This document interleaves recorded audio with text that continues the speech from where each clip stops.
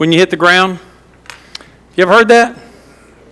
Some of you have, some of you haven't. So let me introduce it to you if you haven't. So here it is. It's not how high you jump.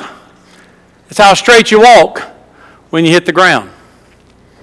What do I mean by that? Well, what are we talking about the last several weeks? Praising the Lord with all of our heart. Where does praise originate? In the heart. So if praise originates in the heart, it's more than just a Sunday morning experience, right?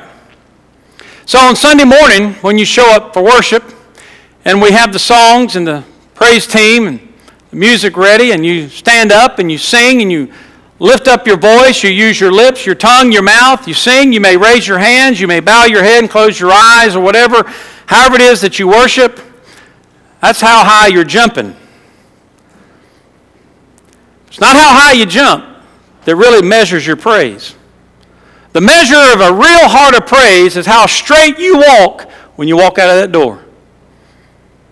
How holy you're living throughout the week.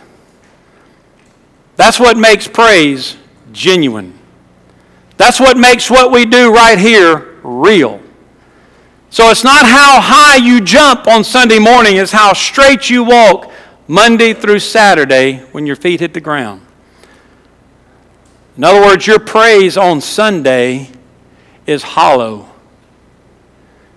if your testimony Monday through Saturday is shallow. So, how do we praise the Lord? We've talked a lot of ways about how we praise the Lord. We've talked a lot about with our lips and with our bodies, but today I want to talk about how we praise the Lord with our daily lives. Jesus said it in Matthew 5:16. Let your light so shine before men that they may see your good works and glorify your Father in heaven. So let's look at that verse just a minute. Let your light shine in such a way that others may see your good works and it may make God bigger in their eyes. It might be praise to the Lord. In other words, your life is, the way you're living is either praising the Lord or it's not. Simply put, it's either glorifying God or it's not. So, should our praise be more than from our lips? The answer is yes. Jesus said it like this in Matthew 15:7-9. Hypocrites, well did Isaiah prophesy about you, saying, these people draw near to me with their mouth and honor me with their lips, but their heart is far from me, and in vain they worship me. I don't want to worship the Lord in vain.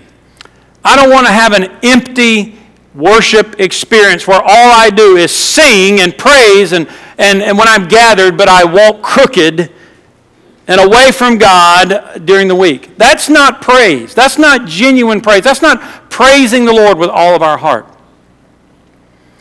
The Bible says in Hebrews 13:15 that praise is the fruit of our lips.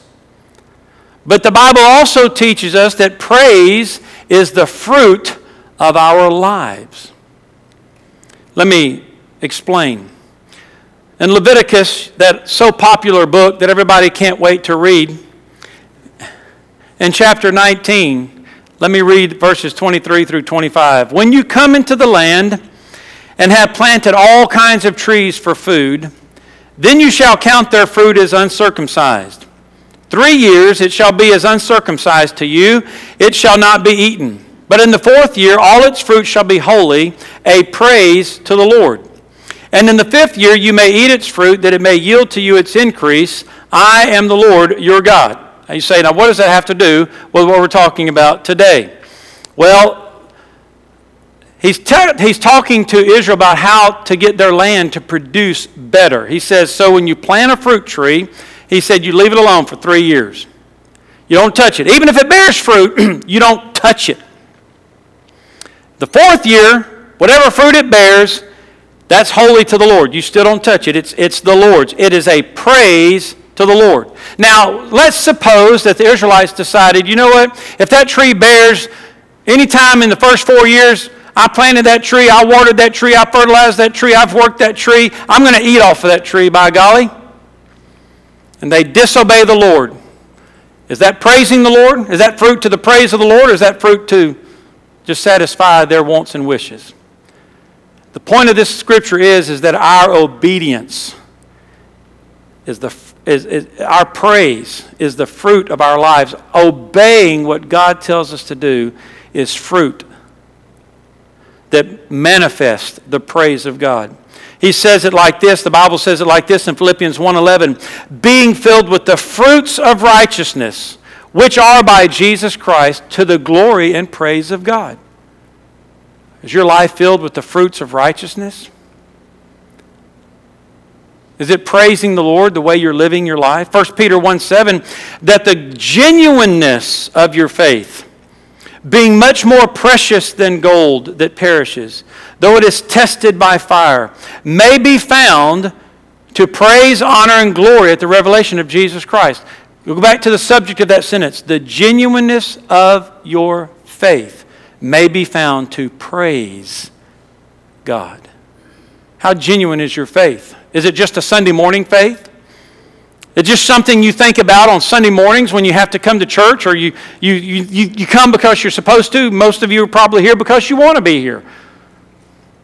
But is it still all about the Sunday morning experience, or is your faith more real and more genuine than that to you? Because how we live our lives throughout the week testifies of how genuine our faith is, and our genuine faith reflects the glory of God when others are looking at us. Let your light shine in such a way before others that they may see your good works and praise God in heaven. Our obedience in any and every area of our life is an act of praise to God. You ever thought about it that way? How much we hallow Him, how much we honor Him, how much we consider Him worthy. Every time I'm tempted, if God is worthy, and if I hallow God, then in order to praise Him, I resist. My life, in every area of my life, am I praising the Lord? Here's what the Bible says. I'm going to give you some more scriptures out of the book of Psalm, chapter 40, verse 3. Actually, I want to read this whole verse.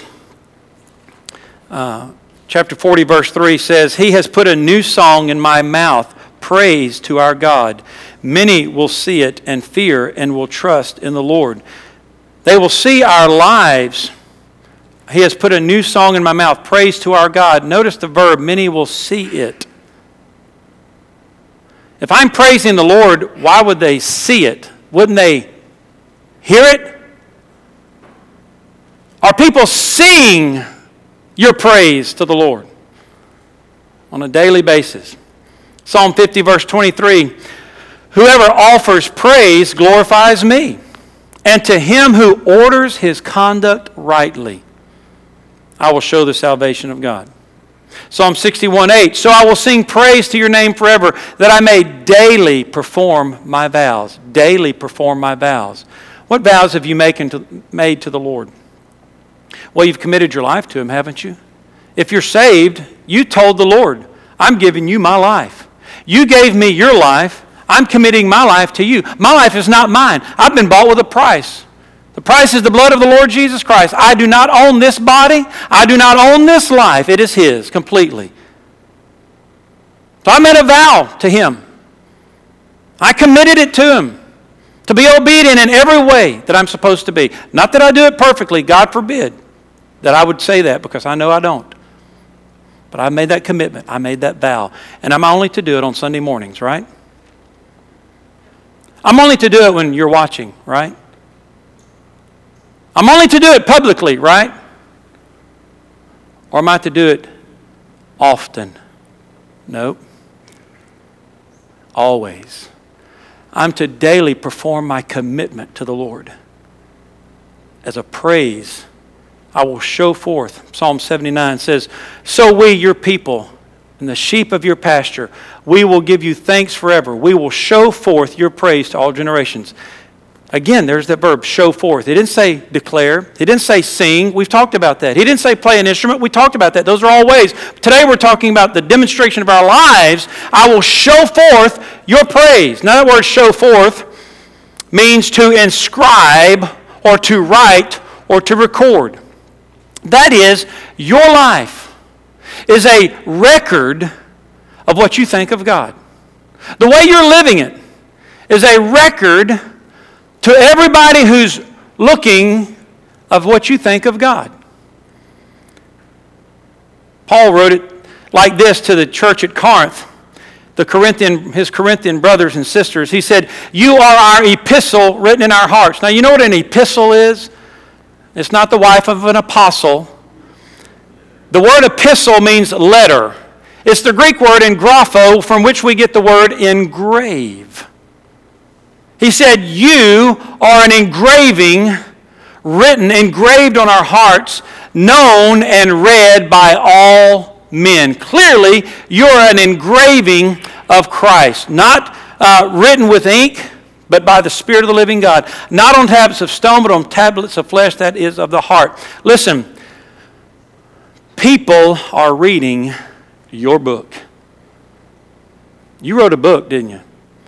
You haven't published one. You're not a New York Times bestseller, but you're writing a book. Every one of us are authors. And people are reading our book. What are they reading?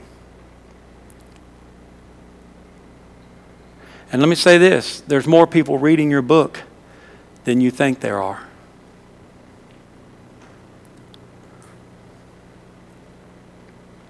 Our lives are a living record, an engraving of God's gospel that others are reading. They may not hear your lips of praise on Sunday morning, but they're watching your life of praise Monday through Saturday. Psalm 119, the first part of verse 7 says, I will praise you with uprightness of heart. He didn't say, I'll praise you with instruments. He didn't say, I'll praise you with my song. He does say that, but not for today. Today we're talking about our lives. He said, I'll praise you with what? Uprightness of heart. How upright is your heart? Psalm 145, the first part of verse 10 says, all your works shall praise you, O Lord, and your saints shall bless you. God says, my works praise me, meaning Him. God's works praise God. When you look out this morning and you saw the sun rise, some of you saw it. You saw last night the sun set, some of you saw it. How we marvel and delight in the sunrises and the sunsets. How we marvel in a beautiful blue sky day like today. And how we can't wait for October and November when the weather's cooler. And we marvel at being able to raise our windows and let that cool air in and hear the birds chirping outside and singing. We marvel at the wonders of God's works and we praise Him and His own works praise Him. The point here is that if God's works praise Him, are my works praising Him? Am I one of His works that's praising Him in everyday life? So I wanted to take a few minutes this morning to make you uncomfortable. My job is to afflict the comfortable and to comfort the afflicted. So if you're comfortable, you're fixing not to be. And this part of the message makes me squirm. But I want to cover 5 areas of our lives. And I want us to do some spiritual inventory to see if these areas of our lives are declaring God's praise. First of all, the most uncomfortable would be my marriage. You read in Ephesians chapter 5, beginning with verses 21 through the end of the chapter, and you think you're talking about marriage, right? In fact, in our premarital counseling that I do with young couples as they're preparing to get married, I go over this a good bit. I call that session the holiness of our wedlock. And it talks about husbands loving their wives as Christ loved the church and loving their wives as they love their own selves and nurturing and cherishing their wives. And it talks about wives submitting to their husbands and respecting their husbands. And so you think, wow, that whole chapter is all about husbands and wives and how we're supposed to live as husbands and wives. And it's true. It is about that. But Paul ends this chapter, second to last verse, he says, this is a great mystery, but I'm going to paraphrase it, but what I'm really talking about is Christ and the church. Wait a minute. I thought you were talking about husbands and wives. Paul says, no. I'm talking about Christ and the church. I'm talking about how your marriage is reflecting my glory. How your marriage is reflecting my gospel. That's what I'm talking about. It's a mystery. It's a mystery. You see, if a wife says, I want to get married, but I will submit to no man. Or that man's not worthy of me submitting to. I don't respect him. See, the Bible didn't say to husbands, make your wife submit to you.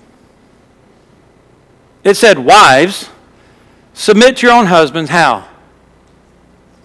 As to the Lord. So a wife's act of submission is her own willing act of obedience to the Lord.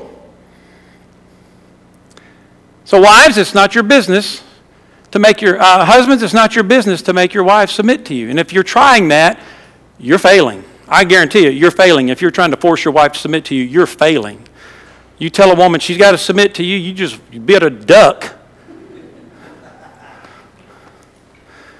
And on the same token, wives, it's not your job to force your husbands or make your husbands or do something to try to earn your husband's love. See, as husbands, love your wives. He didn't say, wives, do everything you can in your power to make your husbands love you. You see, a husband loving his wife is his act of obedience to the Lord. Husbands, love your wives as Christ loved the church. As you love your own self, nurture and cherish her. And so when a wife says, I will not submit to that man, I will not respect him, and a husband says, I can't love that, I do not want to be with that, then what they're saying to the rest of the world, remember, we're a book. Everybody's reading our book. We're saying, you don't have to come to Christ. You don't have to submit to Christ. You can come to Christ and be saved and do your own thing.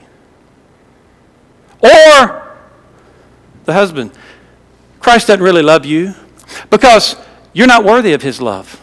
All that you're doing, the way you're acting, I can't love that. Now, is that how Christ loves us? Is this how we, the wife, unsubmissive wife, is that how we're supposed to come to Christ? So is our marriage, is my marriage praising the Lord?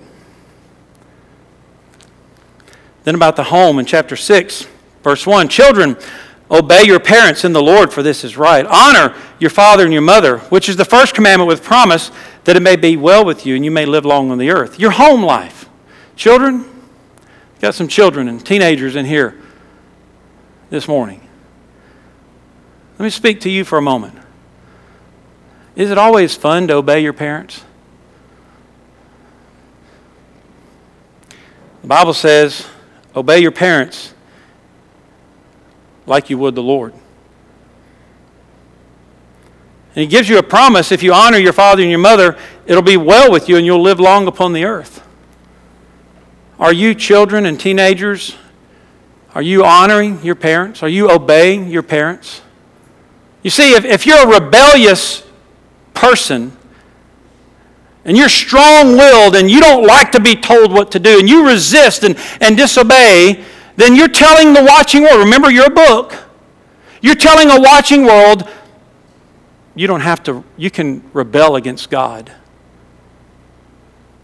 It's okay to be disobedient. Or what if you're friends and you're out with your friends, or you're at school and you're doing something that your friends know your parents won't approve of? And then if your parents found out, you would be in deep doo-doo. But they see you doing it. They know you're disobeying your parents. They know you're dishonoring your parents, but you want to be cool and be accepted. But you're telling the world, God doesn't really matter. It's what I want that matters. You're not living your life to the praise of the Lord. He goes on and says in verse 4, and you fathers, do not provoke your children to wrath, but bring them up in the training and the admonition of the Lord. So we're talking about our homes now. Here we're talking about children, but what about us as parents? Are we training our children, bringing them up in the nurture and admonition of the Lord? You know, one of the things that I tell men when they come in for premarital counseling or even marital counseling, you know, men like to say, hey, I'm the head of this family. I wear the pants in this family. And what I tell men is then pull them up and buckle them tight and start acting like, fill those pants up. Fill them up. Stand them up. Walk it out. Be the man. But you know what? How many men there are? How many husbands there are? How many fathers there are who have never prayed with their wife? Well, they're the head of the household. It's not talking about that. It's talking about the spiritual head. Husbands, when was the last time you prayed with and for your wife? How many times and how many husbands and how many daddies are praying with and over their children? How many times when's the last time you read the Bible with your spouse, with your wife? How many times or when's the last time you read the Bible to your children, with your children? Men, it's time for us to stand up. We're good at provoking our children to wrath. We're good at getting in their face and making demands, going nose to nose and with them and telling them what they ought to do and what they ought not to do. But fathers, stand up and be the man. Be the spiritual leader to the praise of God. Is your home a testimony? Is your home, remember, we're a book. You say, people don't see if I do or don't do that. Oh, but they can tell. They're reading more about our lives than we think they're reading. We're giving off more information than we think we're giving off. What about your job and your career? Ephesians 6:5. Bondservants, be obedient to those who are your masters according to the flesh, with fear and trembling, in sincerity of heart as to Christ, not with eye service as men pleasers, but as bondservants of Christ, doing the will of God. How? From the heart. With good will, doing service as to the Lord, not to men, knowing that whatever good anyone does, he will receive the same from the Lord, whether he is a slave or free. And you masters, do the same things to them, giving up threatening, knowing that your own master also is in heaven, and there is no partiality with him. So, your job, your career. How many of you go to work every day? You go to work every day. Some of you are retired, but you know what I'm talking about. You've been going to work every day for all your life. Now you're going, thank God I'm done with that. But I'm talking to you who are employed. Or I'm talking to you who are employers. It tells us how to live a godly life of praise right here. It tells us if we're an employee, how we're to serve our employers. He says, be obedient. And notice he doesn't qualify that term master. Oh, if your master is sweet and kind and gracious, and he's a good Christian guy or girl, lady, then obey them. But if they're a jerk, you can disobey them. He didn't qualify that. It says, be obedient. How? As to Christ. Verse 5. Not with eye service. That is not when they're not just when they're watching. What's the old phrase? When the cat's away, what? Some of you are like those mice. When the cat's away, you're playing. You got that solitaire game up on your computer. All you got to do is hit one button and it goes to your work screen when the boss walks by.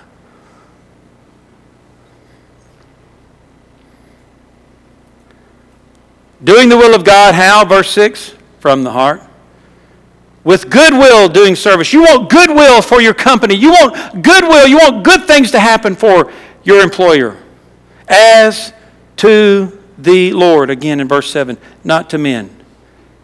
Knowing that whatever good anyone does, he will receive from the Lord. You say, well, I'm not getting paid enough. I need a raise. Is that all you're doing it for? Listen, if the only reason you're going to work is to pay the bills, you're miserable. You're a miserable person. Well, say, I got to pay the bills, got to feed my kids, got to put a roof over their heads, got to drive them here and there, and do all the things we do. If that's the only reason you're going to work, you might as well quit. You're miserable. And if that's the only reason I had to go to work, I'd be miserable all the time. I'd hate Mondays. Why should I go to work? By the way, when was work invented? Some of you say after the fall. Nope, it was invented before the fall. Adam tended the garden before Eve was ever created and ever tempted. Why do we go to work? Because it's given to us by God as fulfillment in our lives. And if your work is not fulfilling, then you got the wrong attitude about it. You got the wrong mentality about it. If you're just going to work to pay the bills to make ends meet, then you're miserable. But you need to see your work as the work of God, knowing that whatever good anyone he will receive the same from the Lord. God is your rewarder. God is your master. God is your employer. I'm doing this for the glory and the praise of God. I want to do the best I can for His glory. And he says to masters, that is to employers, same thing. You're giving up threatening. In other words, don't threaten your employees with firing them or their wages. Knowing that you have a master also in heaven, there's no partiality with Him. So how about your job and your career? Are you living it out, fleshing it out? Are you showing up to work miserable every morning, griping and complaining that you have to be there? You know what you're telling those your fellow employees? That God's not that big of a deal to you. You're not praising the Lord in the way you're living your life. It's not how high you jump on Sunday morning. Praise the Lord, hallelujah. And then you go to work Monday morning griping and complaining that you got to be there. Man, you don't got to go to work. You get to go to work. I don't got to go to church. I get to go to church. There's a big difference. Just change one letter. Change one letter. From O to E. And you'll start praising the Lord. Thank you, Lord, that I get to go to work today. I could be an invalid and laid up in bed, not able to work. Thank you, Lord, that you provided a source of income for me. And give me a better attitude about my job. How about your education, that part of your life? You know, if you're in education today, as a student especially, we ought to be praying for our students. Hard and heavy. As well as our teachers and our administrators. But I'm speaking to students today of all ages. Are you praising the Lord in your educational pursuits? Let me share some scriptures with you that Paul shared with young Timothy. Timothy was a student. Timothy was young, and he says to Timothy in 1 Timothy 6:3, if anyone teaches otherwise, by the way, he says in verse 1 and 2, he says, teach and exhort these things. If anyone teaches otherwise and does not consent to wholesome words, even the words of our Lord Jesus Christ, and to the doctrine which accords with godliness, he is proud, knowing nothing, but is obsessed with disputes and arguments. Have you ever met anybody that's just obsessed with arguing? Obsessed with disputes and arguments over words, from which come envy, strife, reviling, evil suspicions, useless wranglings of men, corrupt minds, and destitute of the truth, who suppose that godliness is a means of gain. Here's what he tells us to do: get away. From such, withdraw yourself. That means just get out. Get away. What I want to say to our young people today, or our students today, is if you're in the public education system, and let me say this as a disclaimer, I'm grateful for the many Christian and godly teachers and administrators that we have, especially in Thomasville, Thomas County area. My daddy told me before I went to college and before I went to seminary, son, you better know what you know. You better know what you believe before you get there. He said, because you're going to be challenged. You're going to be faced with all kinds of falsehoods and false teachings. You know where my daddy was sending me? He didn't send me there. I chose to go there. A Baptist college. You know where else my daddy was sending me? He didn't send me. I chose to go there. But he knew I was going to Baptist college, and he knew after Baptist college I was going where? A Baptist seminary. And he still told me that.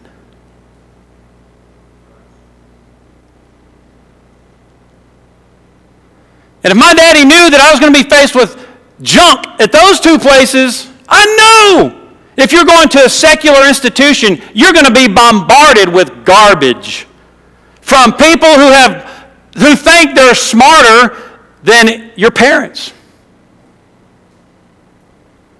Listen to what he says in chapter 6, verse 20 to 21 of 1 Timothy. O Timothy, guard what was committed to your trust,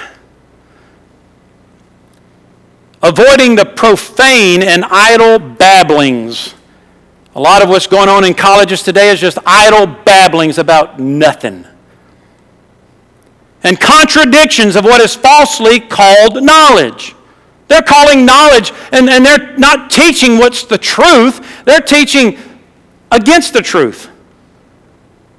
And Paul says to Timothy, guard what was committed to your trust. Listen, young people, these things you've heard. Let me keep reading because I'm going to get there in just a minute. 2 Timothy 3:14. But you must continue in the things which you've learned and been assured of, knowing from whom you've learned them, that from childhood you have known the Holy Scriptures, which are able to make you wise for salvation through faith which is in Christ Jesus. All Scripture, Genesis to Revelation, is given by inspiration of God and is profitable for doctrine, for reproof, for correction, for instruction in righteousness, that the person of God, the man of God, the woman of God may be complete, thoroughly equipped for every good work. You know what education you need? You need a biblical education. You need a Bible education. You need to know the Word of God. All Scripture is given to thoroughly complete you for every good work. The problem today is we don't believe that. We don't believe that. We think we need some guy who's got more degrees than a thermometer to tell us what we're supposed to know. And he don't even know God. And we're sitting under him. And he's babbling all kinds of falsehood. That's what my daddy knew was coming. That's why he warned me. So young people, the things that you've heard from your mama and your daddy, from since you was a little kid, the things you've heard in these Sunday school hallways and classrooms, the things you've heard from this pulpit, guard those things because I know, I've been here 21 years, I know that the things you've heard in this church have been the truth. From those Sunday school hallways and this pulpit, you've heard the Word of God. Guard that, because you're going to be bombarded with falsehood. The moment you step out of your mom and daddy's house and you go into the public education system, you're going to be confronted with falsehood. Guard. My dear friends, don't accept it. Reject it. Even confront it if you've got the backbone to do so. As your education experience and pursuits bring you honor and glory to God.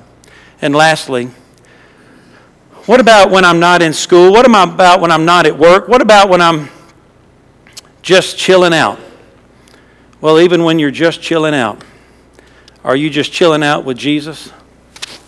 Or do you think, I can put God and Jesus and work and education off over here and I can do whatever I want? Well, listen to what the Bible says. In Romans chapter 14, verse 7, for none of us lives to himself, and no one dies to himself. For if we live to the Lord. And if we die to the Lord. Therefore, whether we live or die, we are the Lord's. So if you're living, who are you living for? If you're the Lord's, who are you living for? Better be the Lord. But some people say they're the Lord's, but they're living for themselves. And your leisure activities, are you living for the Lord? Look at verse 12 through 19 of that same chapter. So then each of us shall give account of himself to God. Therefore let us not judge one another anymore, but rather resolve this, not to put a stumbling block or cause to fall in our brother's way. I know and am convinced by the Lord Jesus that there is nothing unclean of itself, but to him who considers anything to be unclean, to him it is unclean. But if your brother is grieved because of your food, you are no longer walking in love. Do not destroy with your food the one for whom Christ died. Therefore, do not let your good be spoken of as evil. For the kingdom of God is not eating and drinking, but righteousness and peace and joy in the Holy Spirit. For he who serves Christ in these things is acceptable to God and approved by men. Therefore, let us pursue the things which make for peace and the things by which one may edify another. You see, sometimes we live our lives and we do our own thing, and we think it's just our business. We think it's just our lives that are being affected. Again, you're a book. You're a book. People are reading your book. If I were to write a book, a real book, and publish it, it would influence everybody who read it. Your life is being read, and it's influencing the people who's reading it. So, you're not your own. The ways that you're doing things affect other people. You may say, well, it's okay for me to do this. I don't consider that a sin. But if you're a follower of Jesus, you got to think bigger than that. How is this affecting the people who are reading my book? What message am I communicating? What am I saying? We don't like to think like that because we think the way I live my life is my life. Just get over it. Mind your own business. And yeah, we are to kind of mind our own business. God gave us one nose and it belongs in our face. He didn't put it in anybody else's nose or anybody else's business. That's why he says in verse 14, some people think this is wrong, some people think that's wrong, some people think that's right, some people think this is right. He said, we just need to make sure that we are living a life for the people who are reading our book not to be offended or put a stumbling block in front of them. Your leisure activities matter. What you do, where you go, what you watch, it matters. It matters. Even if you don't think anything's wrong with it. It matters to God. 1 Corinthians chapter 10, verse 31, he says, whether you eat or drink. Now he's talking about just our leisure activities, whether we eat or drink. Whatever you do, he says, do all to the, what? Glory of God. To the praise of God. Do it all to the glory of God. Whatever you do, you're sitting around, chilling out. What you watching on TV? What kind of books you reading? What you watching on these things? Looking at on these things? Is it praising the Lord? Or you think you can get away with that because you look good on Sunday, raising your hands and singing out loud? It's not how high you jump. It's how straight you walk when you hit the ground. Colossians chapter 3, verse 17. Whatever you do in word or deed, whatever you do, whatever you say, whatever you do it all in the name of the Lord Jesus. Now you just imagine what you're going to do today, tomorrow, the next day. Imagine writing the name of Jesus on that activity. I can write the name of Jesus on that activity because he would approve of it. Signed, Jesus. Now, if you can't sign Jesus' name to it, think you ought to be doing it? Think you ought to be saying it? Verse 23. Whatever you do it with all your heart. How? It's to the Lord. If you can't do it to the Lord, should you be doing it? It's not how high you walk, how high you jump. It's how straight you walk when you hit the ground. Your marriage, your home, as a parent, as a child, your job, your career, your education, your leisure activities. When I was a youth pastor, I wasn't a youth pastor, I was a youth director. I was a youth minister. Now, if y'all don't know, I was from Louisiana, that's the way they'd say it in the Cajun country. They didn't have youth pastors back then. That was too dignified. I was a youth director for 6 years before I became a pastor.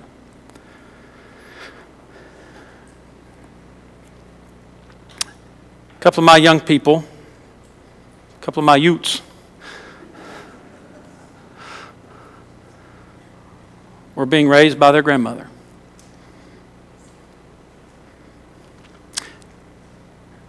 She said to me one day, I can teach you how to speak in tongues. Now, why did she think I needed to speak in tongues? Because I was Baptist and she wasn't. As Baptists, we didn't have enough of God's Spirit, in her opinion. We needed to learn to speak in tongues. I can teach you, she said, I can teach you how to speak in tongues. I said, no, ma'am, you can't teach me how to speak in tongues. First of all, tongues is a gift. You don't teach somebody a gift. You either have it or you don't. She goes, no. I can teach you how to speak in tongues. I said, well, we're just going to have to agree to disagree. But she thought that her speaking in tongues was a great way to praise the Lord. Well, I had many occasions to spend time in that home because of those two young people. And I observed her life. Unfortunately, it didn't measure up to what she said. She was an alcoholic and an abuser of the English language, if you could call the word she used English. She was going to teach me how to praise the Lord better. But she lived a crooked life. I wonder how many churchgoers that could be said of. You look good sitting in here. You sound good. But what if God could see you behind closed doors? Oh, that's right. He does. One of the things that I often tell Tana is people act different around me. I appreciate the respect. It does mean a lot to me. But y'all put on your best behavior for me. Because somehow I might tell Jesus on you.